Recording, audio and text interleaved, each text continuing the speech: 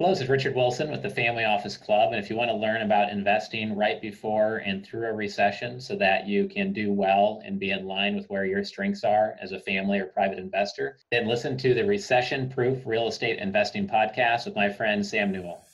Welcome to the Recession Proof Real Estate Investing Podcast. I'm Sam Newell, your host, and it is my goal to educate you on how to make profitable, low-risk real estate investments that will cash flow through any economy. I interview the top real estate investors and entrepreneurs in the country to find out what they have learned and implemented since the 2008 recession. With over 10 years in real estate investing, it has become my goal to help others invest for double-digit returns, but to also stay safe and not get caught in the next downturn. Tune in and become recession-proof. Hi, and welcome back to the Recession-Proof Real Estate Investing Podcast. I'm Sam Newell, your host. I'm really excited to have our next guest on the show. His name's Richard Wilson. He's hugely impressed me with the business that he's built, which is called the Family Office Club. You can find it at familyoffices.com. PitchDecks.com is another one of his businesses, and Centimillionaires.com. He has 8 free giveaways for family offices who are looking for performance-based family office solutions, really in the $100 million plus asset class. Now, Richard is the author of the #1 best-selling book in the family office industry, The Single Family Office: Creating, Operating, and Managing the Investment of a Single Family Office. He also earned a degree from Oregon State University, his MBA from University of Portland, and has studied master's level psychology through Harvard's ALM program while previously residing in Boston. He's now in Miami. He has 3 kids and continues to run the Family Office Club. He has events all over the nation. I know I'm going to be going to an event soon.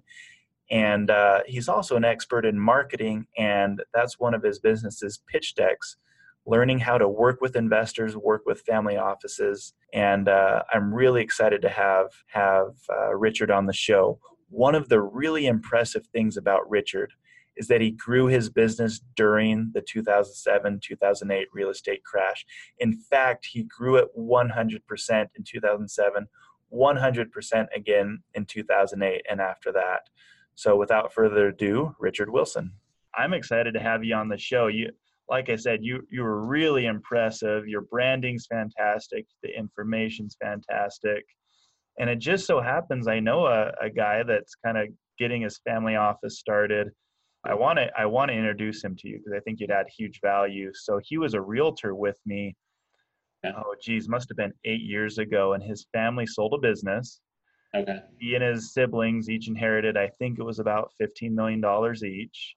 Wow. They were smart. They started investing it, but he wasn't. He was still new, so he wasn't sophisticated. He wasn't experienced, and So his name's John. I'm gonna make sure I connect him with you because I think you could add huge value. But is that your typical client? Yeah. You work with these family offices. Tell my listeners a little bit about what you do, because I think you filled a niche that really needed what you provide.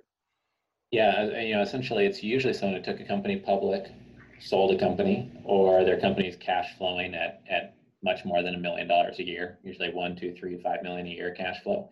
Then they needed more sophistication in terms of their wealth management solution.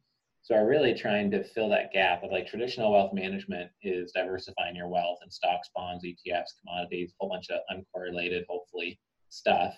But as you become worth 7, 10, 12, 15 million or much more, like 50 or 100 million, almost everybody is investing directly into real estate or through an independent sponsor into real estate that's cash flowing, and then also investing in the industry where they made their wealth. So if they're a manufacturing family, they're looking for manufacturing deal flow and real estate deal flow. And that's pretty much how most families operate. And some people don't do that from the beginning. They trust a wealth advisor with all of their money, but then they just find the itch as an entrepreneur to invest back into their industry or other industries. And then they also just desire a sense of control in their portfolio. It doesn't really feel normal to them to give it all up to a banker after spending a generation creating the wealth and say, oh, okay, don't lose it for us. Right. Well, and so they either get bored or, they don't love retirement, which is what happened to my uncle. He, at 45, he's retired and got really, really bored. And it Right. sounds like there's also people that they they want to invest their own money. They want to be in on the deals. They want to know what's going on. And what I mean, what's your ideal client? Tell us about that because you work with a lot of different clientele. Sure, sure. Yeah, I'm happy to talk about that. And also related to what you just said, I just think that some people realize over time that the person they're working with, usually inside of the wealth management firm, may or may not be the founder of the firm. So they're getting a generic strategy that's being pushed out to lots of clients. Or if the person was so smart to manage their wealth, to really grow it and not just play a diversified defense, why wouldn't they be sitting on a beach somewhere if they knew how to create that type of wealth? Like, would they really be, you know, working 60 hours a week serving clients at a wealth management firm? Maybe Yeah, not. But I like that point. If I had a gong, I would ring it right now. That's a great point. That's something people need to think about. Yeah, if yeah, they're so good at managing wealth, what are they doing with your money? And I've right. heard, maybe correct me if I'm wrong, I've heard a lot of wealth managers, they really talk about being good at managing wealth and they're more dependent on fees and maybe not as good managing their own wealth. I don't know. What experience do you have with that? Yeah, I mean, most of the time they're connected to a platform and it's point, click, diversify into stuff, get reporting through there. But when you're ultra wealthy, you want to buy the 10-plex next to your office building, or you want to buy your actual office building. And unless it's a, $200 million asset, your big investment banking shop and Goldman Sachs, US Trust are not going to help you do that.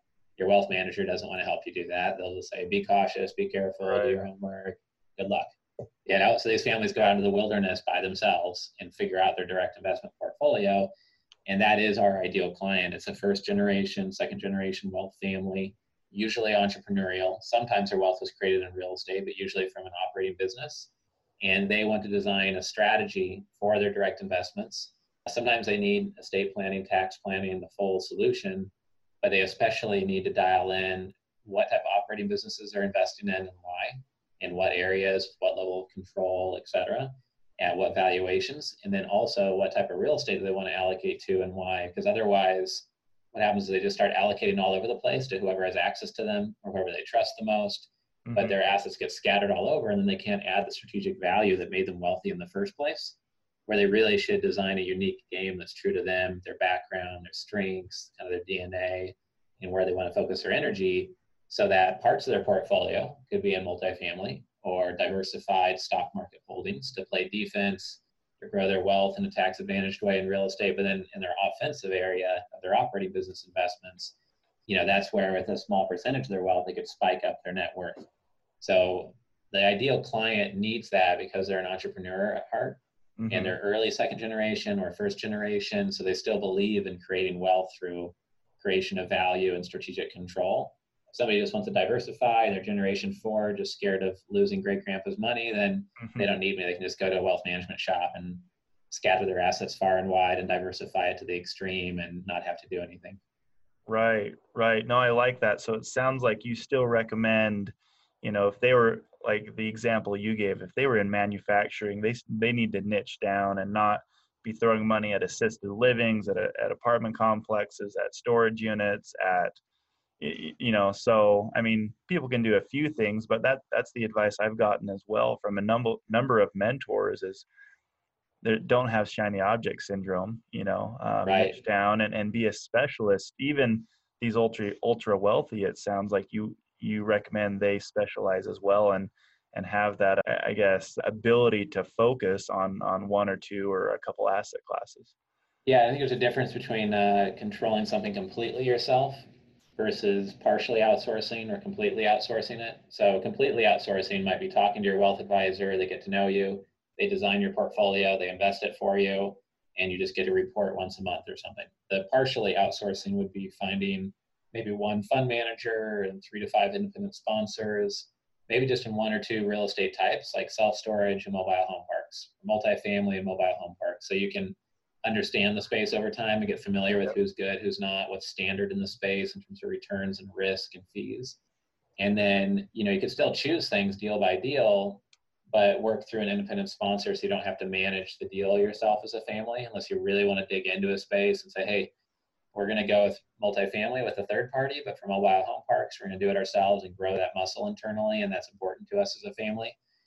some families could choose to do that. But if you plan to invest in warehouses, data centers, mobile home parks, self-storage, multifamily, then you have 5 learning curves. Even if you're just choosing the independent sponsor, Mm-hmm. you've got 5 different learning curves to go up. So it just makes it more simple to choose 2 or 3 at most in the real estate, even if you're using independent sponsors, and then meet with 20 to 50 in each area. And then in the operating business side, some people say, oh, well, we're very excited about high tech and tech in general. We made our money in manufacturing or healthcare. They say, well, why don't you invest then in healthcare businesses and health tech, or manufacturing tech and manufacturing? So you'll have an advantage knowing the space. You might even have an operating business. You could take their tech, use it in your real estate holdings, or use it in your manufacturing plant yourself. And if it actually works, then you invest in the company. So you can do better due diligence, et cetera. But yeah, most families don't focus enough and become ultra wealthy and just spread their money all over. Gotcha. Interesting. And that's what we're doing as well. We're focusing on 2 new asset classes. I know multifamily very well, understand it, get it. We can underwrite a deal in, a half hour with my partners and I, but it's harder and harder to find a good deal. And we Right. knew we needed to branch out. So the other asset class you mentioned was mobile home parks. Right. It's hard to find a deal there as well, but that's one of the other asset classes we're focusing on. And we have a strategic partner. That's another thing that I thought you mentioned that I should go back to is, have a couple options. So you and I met at Rod Cleave's mastermind group. I've been watching the different operators there and deciding who should I partner with. A small piece of a large pie is better than a large piece of no pie. So I Right. believe in finding the right partners for sure. And so we've got one in the mobile home park that's one of the best in the business. We have one now in assisted living as well. And, we keep every time we stray from those 2 asset classes, we waste a lot of time. We were just looking at a hotel in Farmington, New Mexico. I don't know if you've ever been to the Four Corners area, but No. it definitely was a big waste of time. So Yeah. no, I'm with you there. Specialized focus on a few asset classes because, yeah, if you specialize in medical devices and you're trying to underwrite a business in technology, it's going to be a huge learning curve and probably make some Right. mistakes along the way. So I think that's really smart what you said. But tell me this, I've got a question. I usually ask it at the beginning. The reason we have this podcast is to hear from you what you saw during the downturn and maybe a couple specific examples. It can be real estate or non-real estate related, but what are a couple of the biggest mistakes you saw people make, and why or why not is that happening again more or still happening? Or tell me a little bit about that and what your experience was, what you saw during the downturn. Yeah, biggest mistakes I saw was people buying lots of acreage for single family residential development.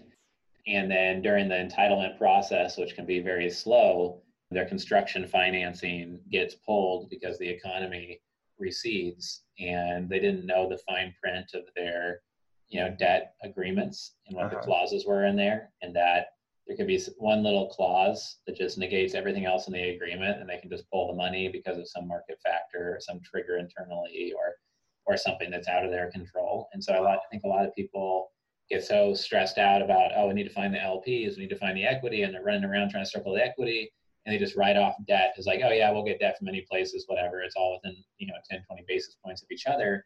But they Yeah. don't know the debt agreement enough to push back on certain terms and clauses and really negotiate the fine print of the debt agreement and make sure maybe they're getting some basis points carved off of that. And so I think keeping optionality in your debt agreements, and we just closed 3 self-storage debt agreements recently, and it's a competitive business, but there's just so many clauses within the agreement that just get overlooked, and just everyone's going 80 miles per hour trying to find the LP Right. investors that they honestly just don't care that much. They just want to get it in place and focus on where the bottleneck is, which is usually the investor. I think that's really important.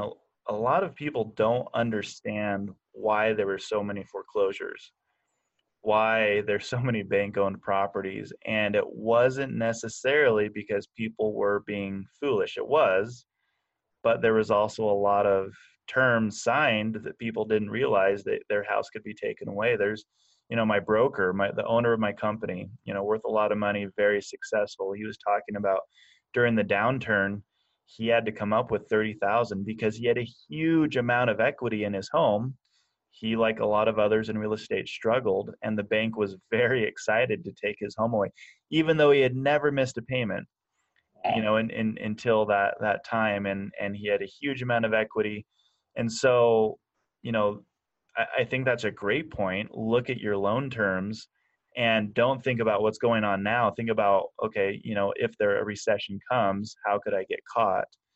And Right. I'm glad you mentioned that because most people don't even know what to look for, you know, but for instance, being able to call the loan due or just retract financing, that's huge, you know, and banks are very risk adverse, and you want to know, talk to that underwriting team, the loan committee, what their stance is if things change. That's a great example. Anything else that you really saw happen or you're seeing happen now with deals that are going on?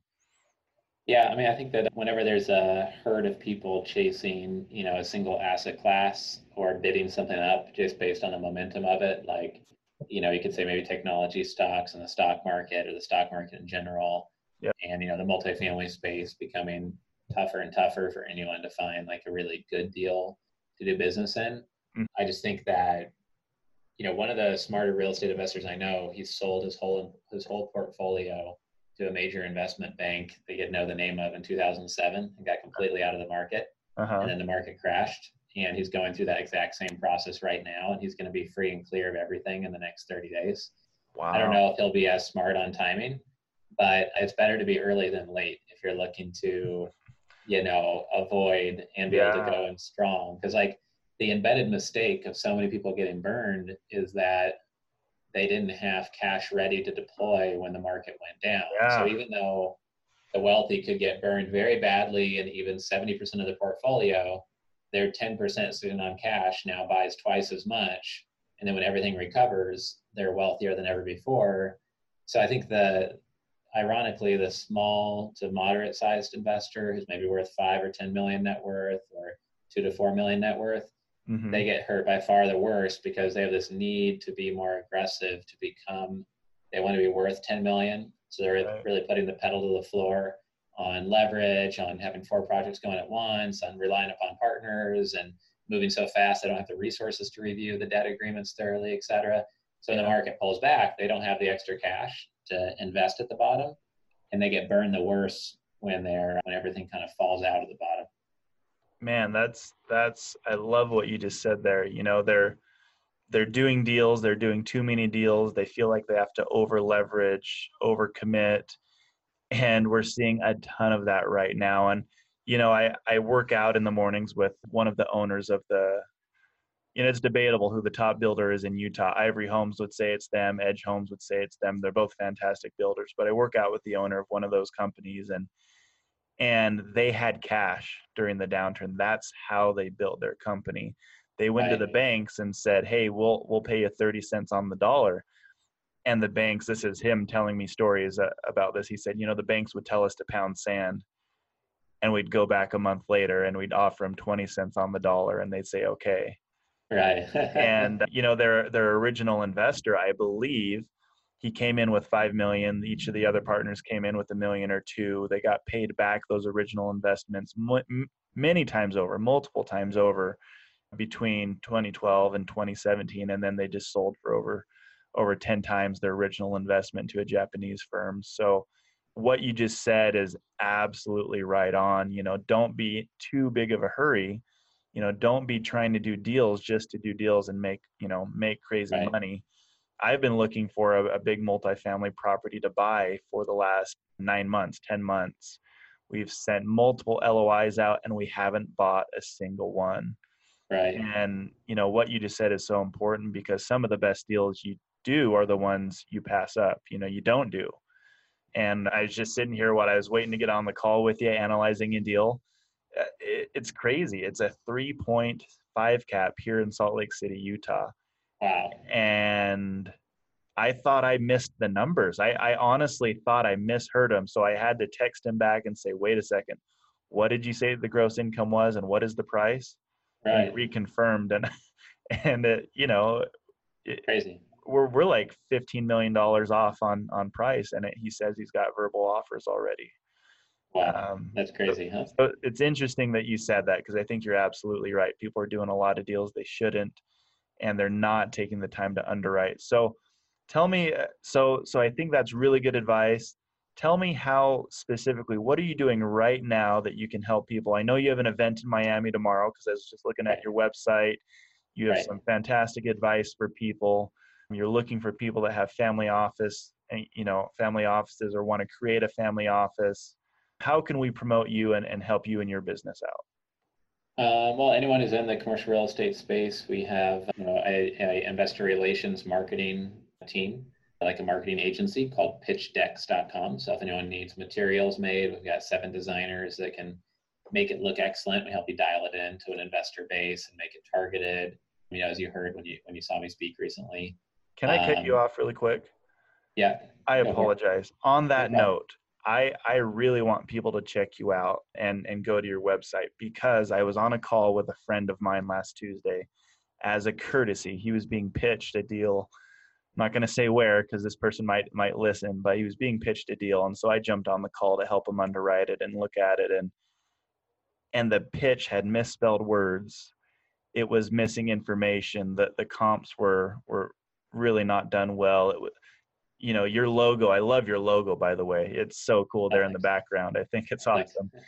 So it didn't seem professional. And that's one thing that my partners and I are obsessed with, is we're waiting to put stuff out to investors, because we're going to make sure it looks really, really good.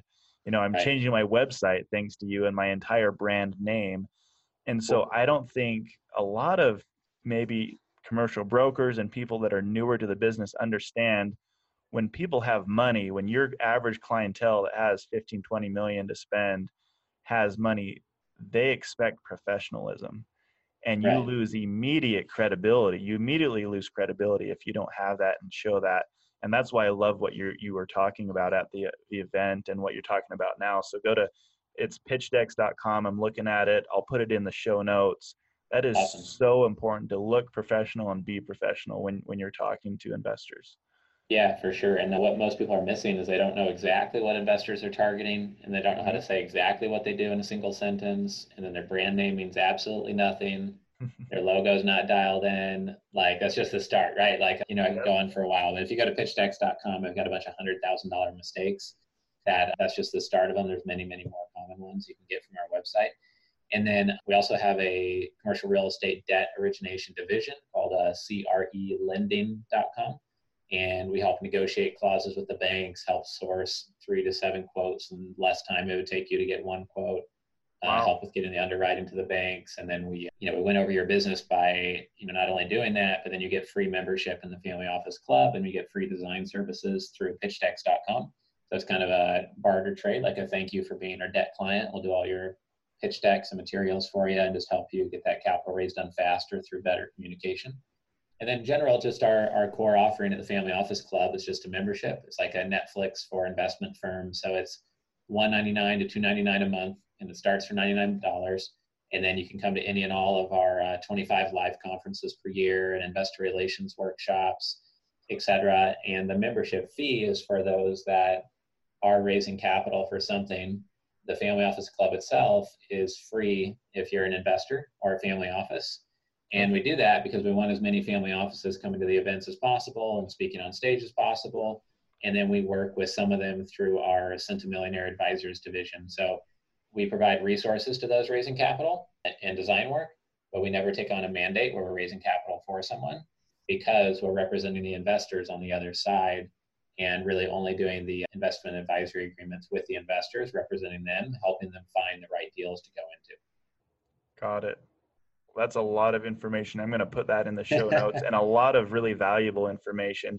You're going to Singapore in November. That's exciting. Let's see. I Yeah, was trying yeah. to look and see when you're going to be closer to me, although it's worth a flight out to Miami, because I love Miami. We're going to be in the state of California 6 or 7 times next year. Oh, nice. And then we'll be in Singapore twice next year, and we'll be in the US a total of 23 times, I think. So, Okay. Dallas, Miami, New York, San Francisco, and then Houston, LA are the cities we're going to most often in case anyone's local to those cities. Perfect. Yeah, I know a number of people in those areas, and I'll be recommending you to them for sure. We're happy to have you there as our guest since you had me here on the podcast. Just let me know when you want to come. We'll put you on the roster. Hey, beautiful. I would love that. And again, I have a new family office guy that I'm going to introduce you to that probably needs your help. We talked about what people are doing wrong, what people can avoid. What do you think? Where do you think we are? I know you're not an economist, but you've been around. You saw the last crash. Do you think we're at the top of the market? Do you think we're heading towards, we're already in a downturn? One of the largest syndicators I know thinks we already started a downturn. He thinks it started last fall. Where do Right. you think we are? I mean, I think that Trump is the wild card. So I think everyone thought it was going to go down, and then the new tax act came out, and it kind of artificially bumped things up. And now we got the Fed to lower interest rates a little bit. Like, who knows what other kind of magic tricks he's going to work. So yeah, I think we're at the top, and you should be extremely cautious for sure. But, could Trump both get reelected and keep things going until like a centrist Democrat gets elected in 5 or 6 years and then it drops off the face of the cliff? That's quite likely as well, right? So Yeah. I think I would only be doing like lending deals or deals that just underwrite so strong, or you have the patience and the right type of debt on it that you could ride it out and hold on to it for 12 to 13 years instead of 5 to 7 or Yep. 3 to 7. I think like you just have to be extra cautious right now, especially if you're still going up learning curves. And I wouldn't go in real heavy if you just had a liquidity event and you're listening to this. Right. Well, and I love what you just said. I was getting pitched a deal. They were planning on a 5-year hold and being able to refi or sell for a Right. lower cap in 5 years. And I said, hold on, guys. What did you just say? You're going to sell for a lower cap? I don't think Right. you can ever bank on that. And that Right. was their entire exit. It was based on selling at a lower cap and so anything we're looking at now is absolutely a 10-year hold. If we can get longer financing and a 30-year amortization and a few Right. years of interest only, great, but it's got to be at least a 10-year hold, because I think you're right. Trump can pull some more tricks out of his sleeve. He's a genius businessman. Whether you like him or hate him, he's doing Right. a pretty good job for the economy. And whether that means he's pressuring the Fed into keeping rates low artificially for now until he gets reelected, I don't know. But all I know is we're getting ready for sure for another downturn. So anything we buy, like right now, I don't know if you have offices doing something similar, groups doing something similar, unless the asset will break even at 20% vacancy. Right. So in other words, it'll still cover its costs being Right. 20% vacant. We won't look at it. Right. Right. Yeah, exactly. I think that's a pretty common thing right now. I was just telling my brother with a real estate investment we were looking at yesterday that in the model, let's just be extremely conservative and just assume that 25 to 30% would be empty. So that way, Mhm. even if 10% is empty, we're still making money along the way, just to be ultra conservative, on the underwriting, because it's a new area of real estate investing that he's looking into. So Awesome. I think that's a good assumption to go in with. Yeah, that's great advice. And, to be honest, during 2008, 2009, most markets did not get much worse than 7 to 10%. And Right. that's in, C class and A Right. class luxury. Your B and good C class didn't suffer a whole lot, but D class had up to 12% vacancy. So if Right. you're not ready for that, that's going to hurt. That's going to Yeah. hurt in a big way. Yeah, for sure. I think you always have to look at the assumptions and forecasts with a critical eye if somebody is selling you something, because there's never a bad projection. They're never going to say, oh, the worst case scenario is that we lose everything, or the worst case scenario is this gets foreclosed on. Like, their worst case scenario is actually still a pretty decent one, and you Yeah, still make a IRR of something positive when that's really not the worst case scenario. So right. I think that you always have to look at those assumptions. And we looked at hotels before that for a client, and we're looking at an $80 million hotel in California, and the person who is going to acquire it with us said, oh, well, we're going to raise the EBITDA, by X percent per year. And it had been managed by 3 or 4 other professional managers, and they'd only been able to raise it a very small percent every year. And they assumed that every single year they were going to be able to jump it up higher, higher, higher. Maybe they could, But but they're different, right? yeah, they acted like it was a sure thing. And it's like, it's for sure not a sure thing. So You have Right. to put some assumption that's like conservative. Like, let's just assume it went just as well as the last guys ran it, and then look at how it does if it goes worse and how it goes if it goes better. Because just assuming it's all going to go great, I mean, that's never the case. Yep. No, I think that's really important. Well, I'm kind of curious. I never pictured myself buying $30 million apartment buildings. I never pictured myself working with family office type investors. Yet here I am, and here you are. What did you want to be when you're growing up? I wanted to be an Air Force pilot, and it will kind of end on something fun. But I was slated to go to the Air Force Academy and fly F-16s. What were you planning on doing? Really? Yeah. I mean, in high school, I had started a dozen businesses, and so I just loved starting businesses. And I grew up reading Inc. magazine and traveling around with my dad to business meetings. So that was definitely in my blood. And I was selling long distance telephone service to everyone in my high school directory. I'd call all their parents and try to sell them on switching over, No way. I love phone it. services. So I don't know. I kind of had the entrepreneur thing in my blood, but then my first term in college, I was going to be a computer programmer, and then like debugging code 10 hours a day drove me nuts in the computer lab. So I switched over to business. And then even though I was in a school of business that had an entrepreneurial, like big slant to it, they had an entrepreneurial campus and everything. I got Uh-huh. a formal letter from the dean saying that my access to the computer lab is going to be cut off if I'm caught trying to start a business on university resources again. I showed it to all my professors. I'm like, what the hell is this? I thought this was an entrepreneurial school, This is and business they're school. like, stop trying to apply what you're learning in class. Oh Can't my do that on our gosh. computers, right? It's pretty funny. That's awesome. No, that's awesome. You sound like my best friend I grew up with. I mean, he was buying, Oakleys from China, selling them out of a briefcase when we're sophomores in high school. He was figuring out how to make money doing X, Y, and Z all the time. Now he's Yeah. making, money online marketing and, sounds very much like you, just has a mind for business. And it sounds like that's what you're born for. Yeah, yeah, I love it. I mean, it's like a game. I love playing any type of game, board game, video game, sports games. Like, I can't stand watching sports because I'm like, why am I not playing the game? Why am I staring at these people having fun, right? And so, like, Yeah. if I can make business like a game and have fun playing business, and that's kind of the goal. That's awesome. Well, you've done a great job with it. Look, we're about out of time. I really appreciate you being on the podcast. I'm going to, give you a nice introduction after we jump off. Anything specific you'd like me to tell our listeners about you and what you do in the intro? Nothing super specific. I mean, just that if they are an ultra wealthy family looking for resources, our centimillionaires.com website has a whole bunch of free, like 8 giveaways on that website. And that's the Centimillionaire Advisors website. That's centimillionaires.com. That'd probably be the most critical thing that maybe I didn't mention earlier. But otherwise, whether you're raising capital or investing capital, I think it's just really high integrity is what leads to good results. So if you're true to who you are and what your background is and what your strengths are, you'll do better as an investor. And same if you're trying to raise money. Thank you for saying that. Oh my gosh, I'm going to repeat that in your intro for sure because that's huge. I'm watching a company right now that I used to work with or work closely with. They're struggling with integrity and doing the right thing, and it's sad to watch. It's frustrating, and you and I, I'm Right. sure, have both run into that in our careers. So integrity Yeah. is huge. I tell my clients all the time, I'd rather lose a deal, lose a commission than do one that I don't feel good about or don't feel like you should do. Right. And it's always more important than money. And then if you have that, it's funny how if you have that attitude, money will find you. Yeah, Your clients exactly. will find you and they'll come back. And I had a client, I warned them not to do a deal and they did it anyway. 6 months later, they're like, wow, well, we fired our realtor and you're a guy now because we sure got hosed on that deal you told us not to do. Right. Um, Right. Right. Yeah, for yeah, sure. It so comes around. can't be chasing money or commissions, doing the right thing. So,